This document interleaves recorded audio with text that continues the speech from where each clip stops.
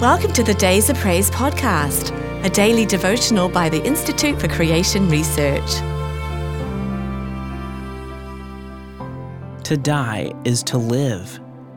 For whosoever will save his life shall lose it, but whosoever shall lose his life for my sake and the gospel's, the same shall save it. Mark 8:35. The principle expressed in this verse must be of paramount importance, for it is found repeated in one way or another, probably more often than any other single principle in the New Testament. Note the following examples representing at least 4 separate messages from the Lord Jesus. Matthew 10:39. He that finds his life shall lose it, and he that loses his life for my sake shall find it. Matthew 16:25. For whosoever will save his life shall lose it, and whosoever will lose his life for my sake shall find it. Luke 9:24.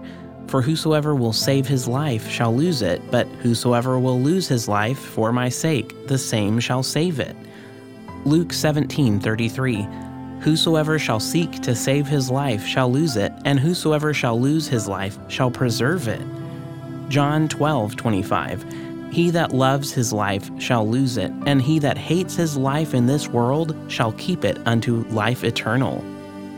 This remarkable divine paradox, that to die means to live, is also found expressed in many other ways in the epistles.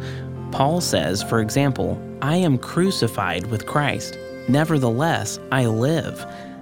Note also such scriptures as Romans 12:1-2, 2 Corinthians 5:14-15 and 6:9-10, Philippians 1:21-24, and 2 Timothy 2:11-12.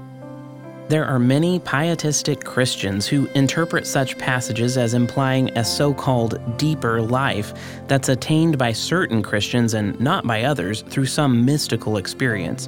However, Jesus did not say to lose one's life for a deeper life, but for my sake and the gospel's.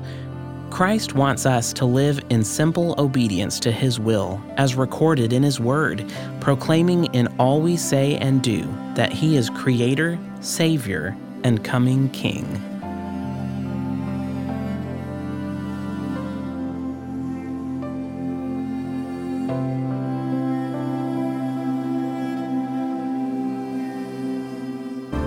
If you've enjoyed today's devotional, be sure to subscribe wherever you listen to podcasts, and please rate and review so more listeners can find us. To support ICR's ministry, visit icr.org/donate. Your gift of any amount helps us reach others with biblical truth and encouragement.